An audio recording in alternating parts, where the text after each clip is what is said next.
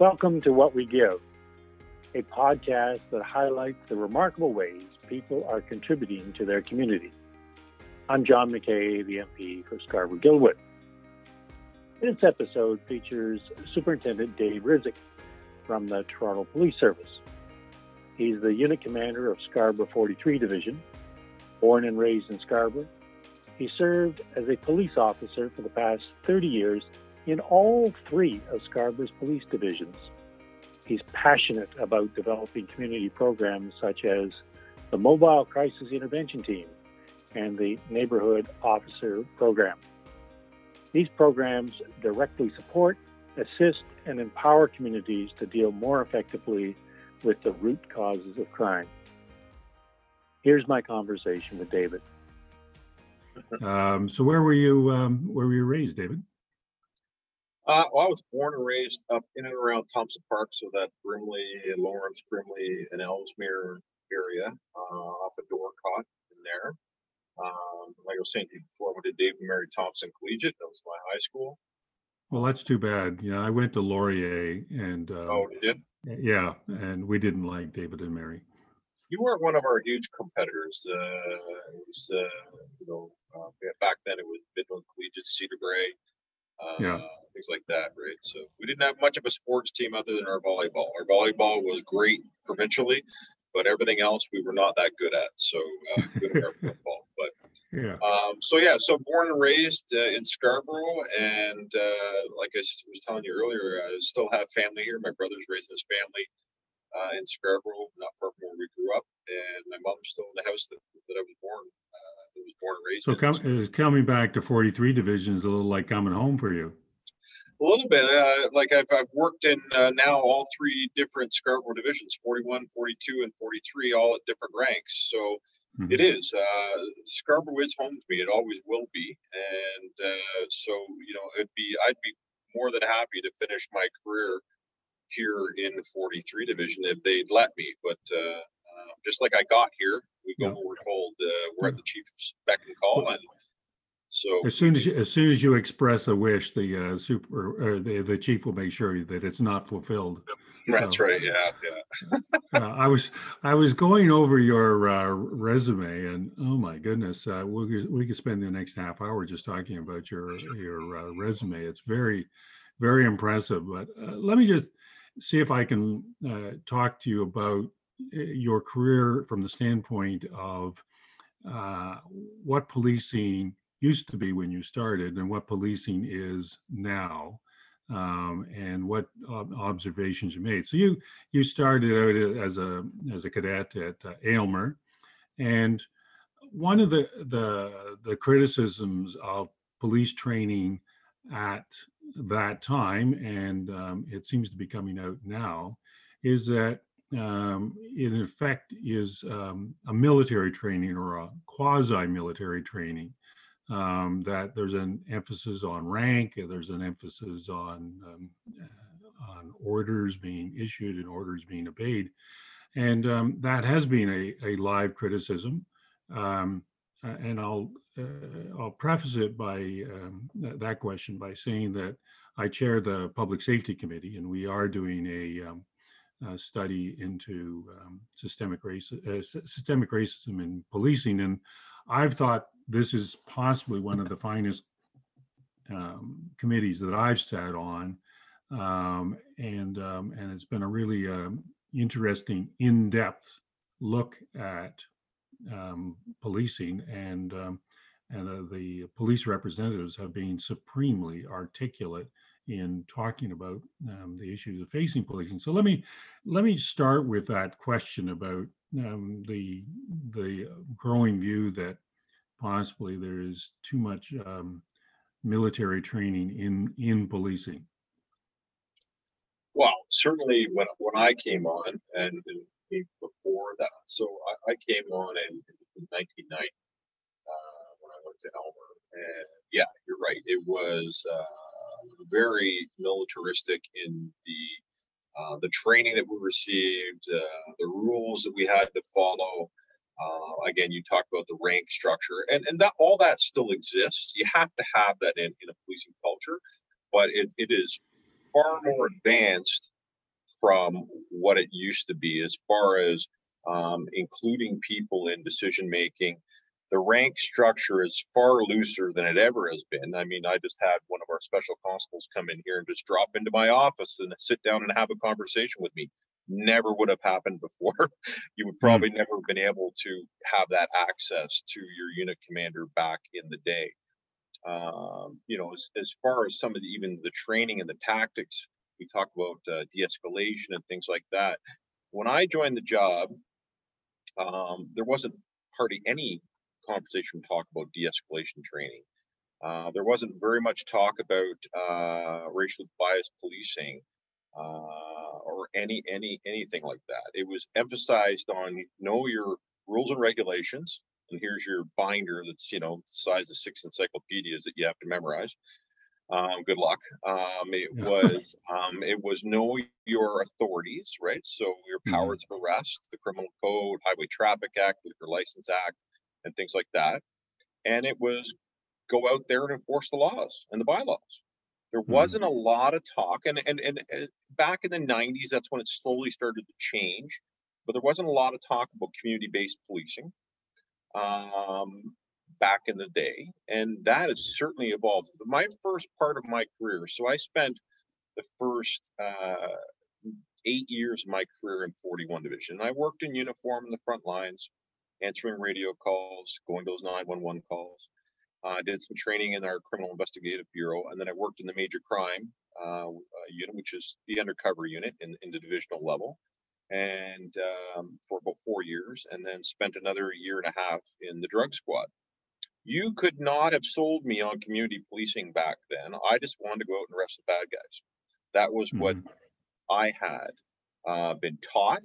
That is what I wanted to do. That's what I thought would make the difference in the communities. If got rid of the criminals out there, then the rest of the citizens that were law abiding would be able to use those public spaces without fear of crime or any type of retribution or assaults.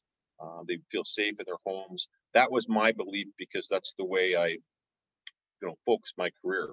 But when I got promoted to sergeant, I got transferred down to 55 Division, which is a very unique division in the central part of Toronto there, which encompasses many, many different communities. So you've got the beaches, right? Quite affluent down there. You've got Greektown, the Danforth. You had Riverdale, but then you had the old part of Coxwell, Dundas, Broadview, that Leslieville area that hadn't been really rejuvenated or anything at that point in time. The developers hadn't got there yet. That's right. But that, I ended up going into what was called the Community Response Unit back then, and after I got promoted. And that's a very, you're a politician, but very politically connected and charged community. Back in the day, my politicians, city councilors and that back then were Jack Layton, who I knew very, very well and worked very closely with. Tom Jack. You have my sympathies, yes. Actually, Jack Layton was Jack's a good guy. He was a gentleman. I may not have agreed always on some of the politics, but one thing I could say about him, he was an absolute gentleman. But Tom Jakovic, Sandra Boston, Paula Fletcher's still there. Folks like that, very connected to their communities very connected to them. And I saw, they demanded a lot of their police service, right? And I saw the difference that it made in having those conversations and those connections with your community. As much as, or even more important than it was to go out and arrest the criminals. Right? You had to have those relationships with your community partners and your politicians, but particularly your residents in your community, because if they've lost faith in policing and that, they're not going to call you.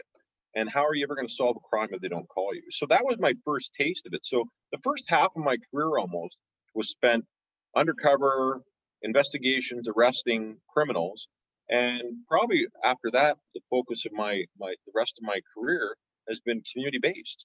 And I've seen the difference it makes in the relationships and the safety in our communities by having those strong ties and those strong relationships. That's why I'm a big proponent of the neighborhood community officer program as well, right? So We have It's an interesting idea that, you know, the Dave Rizek of 1990 is not the Dave Rizek of 2020. And I wonder if the Dave Rizek of 2020 was going to Aylmer, what would be the differences in his training, or what would you recommend to Aylmer to change the training of a police officer at Aylmer? Well, they've already begun it. I mean, they've been doing it for years, right? You've got to have more community-focused type training, so relationship building, alternative measures, alternative service delivery models to folks. So, I mean, we're out there. And we are going to radio calls where we used to walk away. That's not a policing matter. That might be something to do. Maybe the person's homeless, or maybe they've got a substance abuse problem, but they haven't broken the law. It's not a criminal matter or anything like that. We'd walk away. We don't walk away anymore. We have great partnerships and relationships with other service delivery agencies, you know, whether it's youth outreach workers or mental health professionals, people that So is this the mobile crisis intervention units? No, that's a separate piece too. Separate but thing. Okay. That's partnership with the hospitals and a different service delivery model for people that are suffering from crisis, right? But this is like where before we just walk away. That's not a policing issue. We now are making referrals. So we've got relationships with a lot of these different agencies, some of which I just mentioned there, where we can make a direct referral to that agency. So instead of walking away, it's not criminal now, but you know what? Probably the next radio call or the next time we run into you or the third time, it might become criminal because nobody ever intervened in the midterm, right? In the interim. Right. Now we're making those referrals. But for Aylmer, the de-escalation training, emphasis on mental health, emphasis on racially biased policing, and how everybody does have biases, whether they're perceived or known to themselves. The neighborhood policing model, right? That neighborhood community officer model where we are embedded in communities and there's ownership there for an extended period of time, as opposed to every 6 months, you're going to get a new police officer coming in who has to try and rebuild that trust with the community again, understand the problems that they're facing in that. So we are evolving and we're changing. So Aylmer might not be there yet. The Ontario Police College might not be there yet, but they are moving forward, eh? Yeah. Oh, absolutely. And the other thing is they're training police officers who are right across the province, and what works in Scarborough doesn't necessarily work in Haliburton, for instance. They're just different kinds of ideas altogether. I was just while you were talking there, I was thinking about the overall issue of citizen trust, because a number of these interventions have gone sideways in the last little while, and of course the interventions that go sideways are the ones that hit the newspapers, and who reads newspapers anymore? I guess hit the media. Go online, and the problem is because it's instantaneous, there is absolutely zero analysis of what was actually going on, and 6 months later somebody issues a report, and yet all of the opinions have already been baked in, and generally it doesn't work well for the police. So tell me what's your observation on some of these interventions, which are quasi-criminal at the best, but like you rightly say, these aren't really criminal code offenses. These aren't interventions that police officers necessarily that you need a police officer for. Right. So there's a couple things. So in my previous job over at the Community Partnerships and Engagement Unit, I oversaw a multitude of different portfolios, right, which included mental health portfolio, so MCIT, Mobile Crisis Intervention Teams, and I'm still connected to that, which I'm glad to say we're pushing hard to expand that partnership with the hospitals and hopefully put some more teams on the road for more hours, and enhanced training for our frontline folks as well. But there are a lot of incidents where we get called, right, and police go, it's not really a policing matter. Underlying issues, whether, again, mental health is tops on that list. Right. But one of the portfolios I oversaw it's called Focus. And I don't know if you've heard of that or not, John, but I mean, it stands for Furthering Our Communities, Uniting Services. So that is a partnership between the United Way, Toronto Police Service, and the City of Toronto. And we are all equal partners in that. Now, what we have is we have what we call these situation tables. Some people call them hubs, where those incidents that you're talking about, maybe it's repeat calls for service somewhere. It could be somebody suffering from mental health. It could be substance abuse. It could be a multitude of factors that are causing them to be at what we call an acutely elevated risk. So they haven't already broken the law or been involved criminally in some criminality. It's only a matter of time, right? It's escalating to that point where that acutely elevated risk. So these tables, we have them all over the city. So we've got one that services 51 Division. That's our downtown east. We've got one out in 42, and now 43 has just joined that table as of 2 weeks ago. There's one out downtown in 14, 52, and 11 Division, as well as up in Black Creek in 31, and one out in 23 Division. Super, super successful. We've got over 110 partner agencies that sit at those tables, everyone from, KMH to the Gernstein Clinic, to youth outreach workers, to the schools, to employment agencies, to the shelter system, probation, parole, you name it, run the gamut, right, of community agencies and city agencies that sit at these tables. And we bring situations forward, just like what you're talking about. So, and we present them at the table. And the people that are best suited to do an intervention and offer resources, put their hand up and say, yeah, you know what, I'll take that one. Like an example would be, you know what, and it's very de-identified. The police, believe it or not, we bring 70% of the cases to the table. And obviously we're the ones that are out there 24/7, running into a lot of these individuals that could use some help that, haven't broken the law yet, but might in the future. And we walk away with about 10% of them. 65% of those cases that come forward, there is an underlying mental health issue is the base cause of them being at this acutely elevated risk, right? So for us as a policing agency, 70% of the cases that we're running into, we're taking to this table, and we're only really staying attached to about 10% when we leave. All the other agencies are taking up and are better suited to offer services to that individual. Give me a practical example of that, preferably out of 43 Division, but if anonymized so that people listening to what you're talking about get a feel for how you're approaching these non-police situations. Yeah, so let's just say a good example would be, and this is how it kind of would be presented to the table. I've got a male between the ages of 18 and 30, lives on his own, is diagnosed as schizophrenic.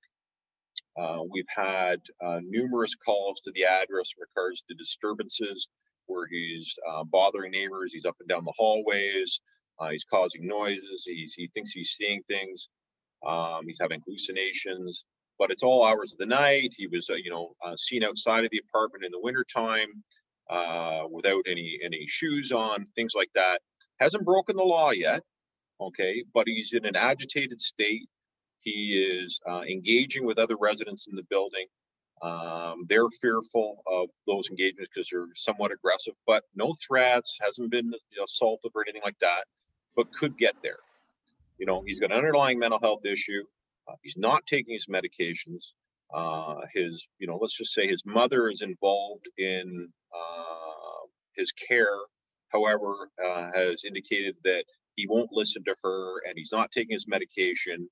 But when he does take his medication, he's high functioning and able to hold down a job and take care of himself and all that.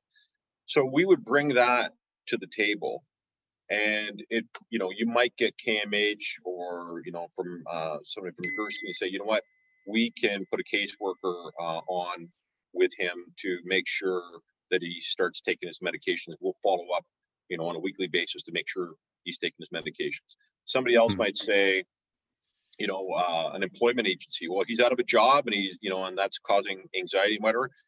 We're an employment agency. Maybe we'll work with him to try and find him a job placement somewhere, whatever it might be.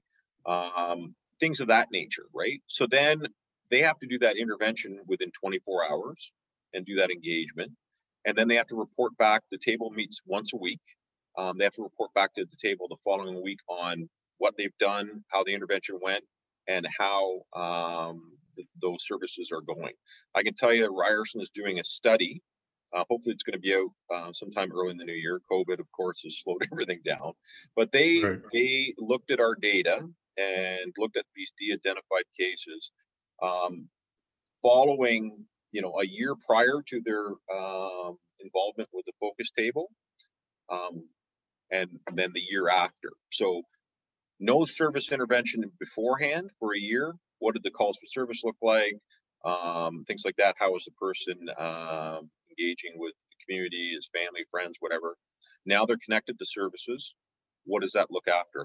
What does that look like after? How many calls to police? How many calls to, DAS, paramedics, or anything like that? I can tell you that the data looks really, really good. That it shows that when you connect somebody that is at an acutely elevated risk with the correct services, they flourish, right? They do very, very well. And so ideally, the police are working themselves out of work. Yeah, exactly. Yeah. Right. Why do we need to go to those calls if all the person really needs is some connection to services and some supports in place? Right. And there's lots of agencies out there that can offer those supports, right? So. Yeah. Now, you have arrived at 43 Division. Actually, I should get you to describe the boundaries of 43 Division, because just because you and I might know it doesn't mean that the people who are listening know what the boundaries of 43 Division are. But suffice to say, it does encompass quite a number of high need areas, and maybe even high need, high crime areas.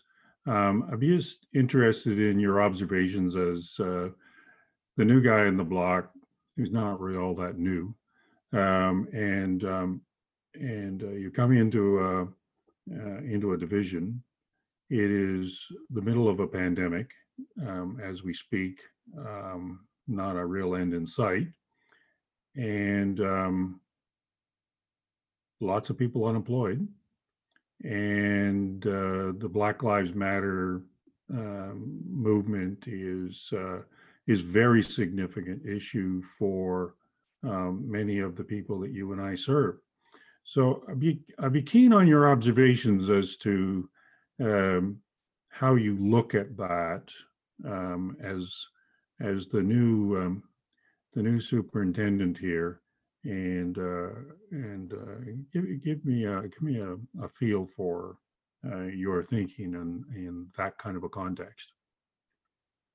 Well, we go back to the size of 43 Division. So 43 Division is one of the largest geographic and population-based divisions in the city. So we cover the area of everything south of the 401, from Brimley Road all the way to the Durham border, so over to Pickering. So right down to the lake. So very, very large area, very, very diverse area as far as the cultural makeup of this division. Well, the whole city is the most diverse city in the world, but out here in 43 as well. And we do certainly have some challenging neighborhoods. Dating myself, but you can look at Danzig, you can look at some of those communities. You can look at, just look at some of the areas where we've had some of our Eglinton, Markham, Ellesmere, and Markham and Morningside. Eglinton. Yep. You can look at, up Mornell Court. And oftentimes they are our priority neighborhoods. Now they call them neighborhood improvement areas. But there are challenges there. that's where we have focused a lot of our effort here in 43 with our, again, from my past job over at Community Partnerships and Engagement Unit, overlooking and overseeing the Neighborhood Community Officer Program, which we've expanded and enhanced citywide last year. We have embedded officers in a lot of those particular communities for a minimum of 4 years. So those residents that reside in those communities are not going to have to worry about, Officer Mary or Officer Mike. I just got to know them and they're gone again. They know that, barring some unforeseen, where they get promoted or something or leave the job, they're going to have Officer Mary and Officer Mike assigned to their neighborhood for the next 4 years. And those officers are dedicated to that smaller geographic community. And that's their job. They don't get pulled away, to see in Tower Falls, but I mean, they don't get pulled away to go down to that demonstration at the U.S. Embassy or to go down to, the Taste of the Danforth or the Jazz Festival. They stay in their communities 365 days a year, right? So having those folks embedded in those communities has made a big difference. Is that your initiative, or is that a citywide initiative? It's a citywide initiative that I was overseeing in my previous role. So you're obviously a keener on that for 43. That, as well as Focus, as well as Mobile Crisis Intervention, all those different ones, portfolios that I had before. Of course, I'm very passionate about them, and I believe in them because I've seen the difference that they make. So when you reflect on it, do you think that call from the chief is because you did all of those things in the past, and that was a unique need in 43? I believe so. Yeah. Like, I don't want to get into all the reasons why I came out here, but I mean, change is good sometimes for folks. 43 had a lot of change in their leadership over the last couple of years, and I think the chief wanted some stability here. I think the chief wanted to utilize my skill set from where I had worked in probably for the last 10 years, 12 years of my career. To come out here to 43 in some of the challenged areas and bring that and enhance that, specifically enhance the Neighborhood Community Officer Program out here, which was, I think, probably lagging behind a little bit, but I'm glad to say it's back on track now, right? So, well, one of the biggest criticisms you hear is that the citizens are afraid of police, and there's a loss of trust and things of that nature. Sure, I would think that kind of a program addresses those issues right up front. It's whether it's Mary or Mike, and they're there 4 or 5 years or however long their posting might last. I should think that should address some of the issues about fear of the police and loss of trust. Yeah, I always talk about the silent majority. I think the silent majority of folks out there do trust the police. There's all kinds of surveys and things out there that talk about how the community feels about their police agency, whether it's Toronto or other agencies. Then you have a vocal minority, and that vocal minority are folks that have had perhaps negative interactions with the police over the years. That silent majority, for the most part, go around about their daily business and might never ever have contact with the police in their entire life, but they see things in the news. If they had to call the police, they know they're going to come. It's winning over and trying to change perceptions on both sides with that vocal minority. And I think the Neighborhood Community Officer Program is a great way to do that in some of these communities, because it does build trust and it does build relationships. The folks that are living there may not trust all police officers, but they trust their neighborhood officers. And so much so that there's ownership on the officer side for their community. And I've seen it over the years. I'm telling you, it's made the biggest difference in some of these neighborhoods is having those neighborhood officers embedded in there, because you can't help but have ownership. They know tomorrow I've got to go back there and I've got to see those residents again, and the next day, and the next day, and the next day. So they're part of that community. They've become embedded in there. And vice versa with the community members. They might not like all the police officers, but like I said, they'll like those neighborhood officers. They even refer to them as my neighborhood officers. My cop. Right? Mine don't. You know what? Don't take my neighborhood officers away. My neighborhood officers, which is a good thing. I think when they're asking for their neighborhood officers to stay there and don't take my neighborhood officers away, it's they've included them as part of their community. I remember in another life I used to practice law, and the saying would be, well, all lawyers are crooks, except my guy or my gal, as the case may be. Oh, they're good lawyers. So my own, I got the same thing with politicians. All politicians are corrupt, but my guy's okay. I like him. Yeah. I hope they keep on liking me. That's a good question. So I keep giving the people of Scarborough-Guildwood the opportunity to get rid of me, and they so far 8 times they have declined to get rid of me. So I don't quite get it, but we'll stay with the record. Well, whatever you're doing, you must be doing something right if they keep voting. Yeah. If I figure it out, you'll be the first to know, Dave. Well, there you go. Yeah. So let me just finish up with this question, and it is kind of the elephant in the room, and it has to do with systemic racism. And systemic racism means seems to mean different things to different people, but there's kind of a feeling that somehow or another, by some means or another, the application of the rule of law is uneven and falls disproportionately both in arrest sheets and in convictions and in incarceration on for want of a better term, racialized people. I'd be interested in your reaction, because you are, if you will, emblematic of that kind of a situation, and I'd be curious as to what your thoughts might be. Systemic racism is, it doesn't fall solely on the shoulders of police. Like, we are one entity in a system that, if you look back, there's lots of people that have a hand to play in why we're at where we're at right now. Whether that's, social housing or programs over the years, or lack of employment opportunities, the education system. But certainly policing is in there. I'd like to say, is there racially biased policing going on right now in Toronto? Absolutely. Is it as bad as perhaps what it used to be? Absolutely not. Have we taken great strides and steps in improving our training, which includes bringing in members of the community to help build and facilitate some of that training, so that we can identify some of those, perceived or not perceived biases that we have? Absolutely, we've done that. Is there room to grow? Absolutely. But I think we all have a part to play in that, right? I mean, when you look at some of the reasons why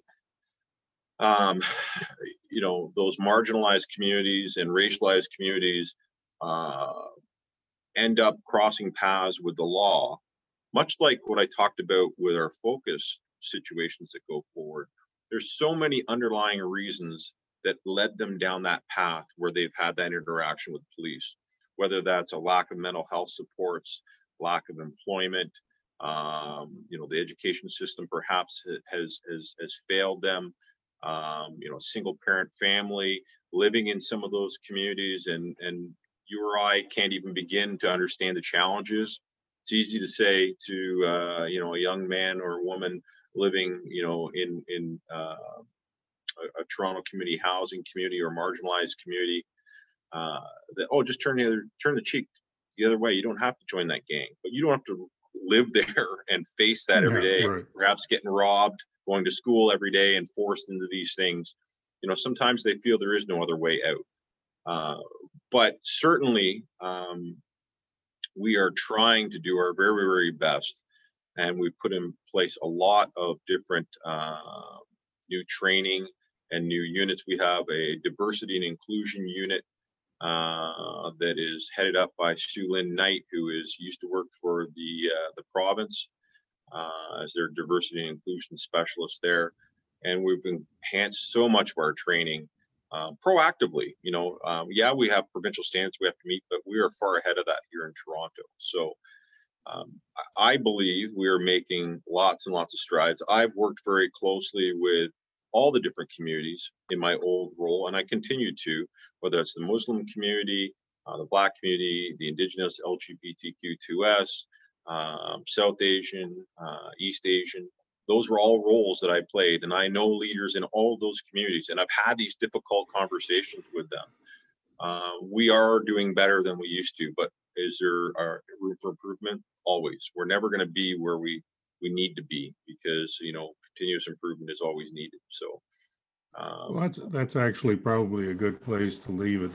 The Prime Minister is fond of telling us in caucus that we can always do better, and he is right. I think we'll put that down as the wisdom of Justin Trudeau, but there is some truth to it. But I wanted to thank you, Dave, for talking to me.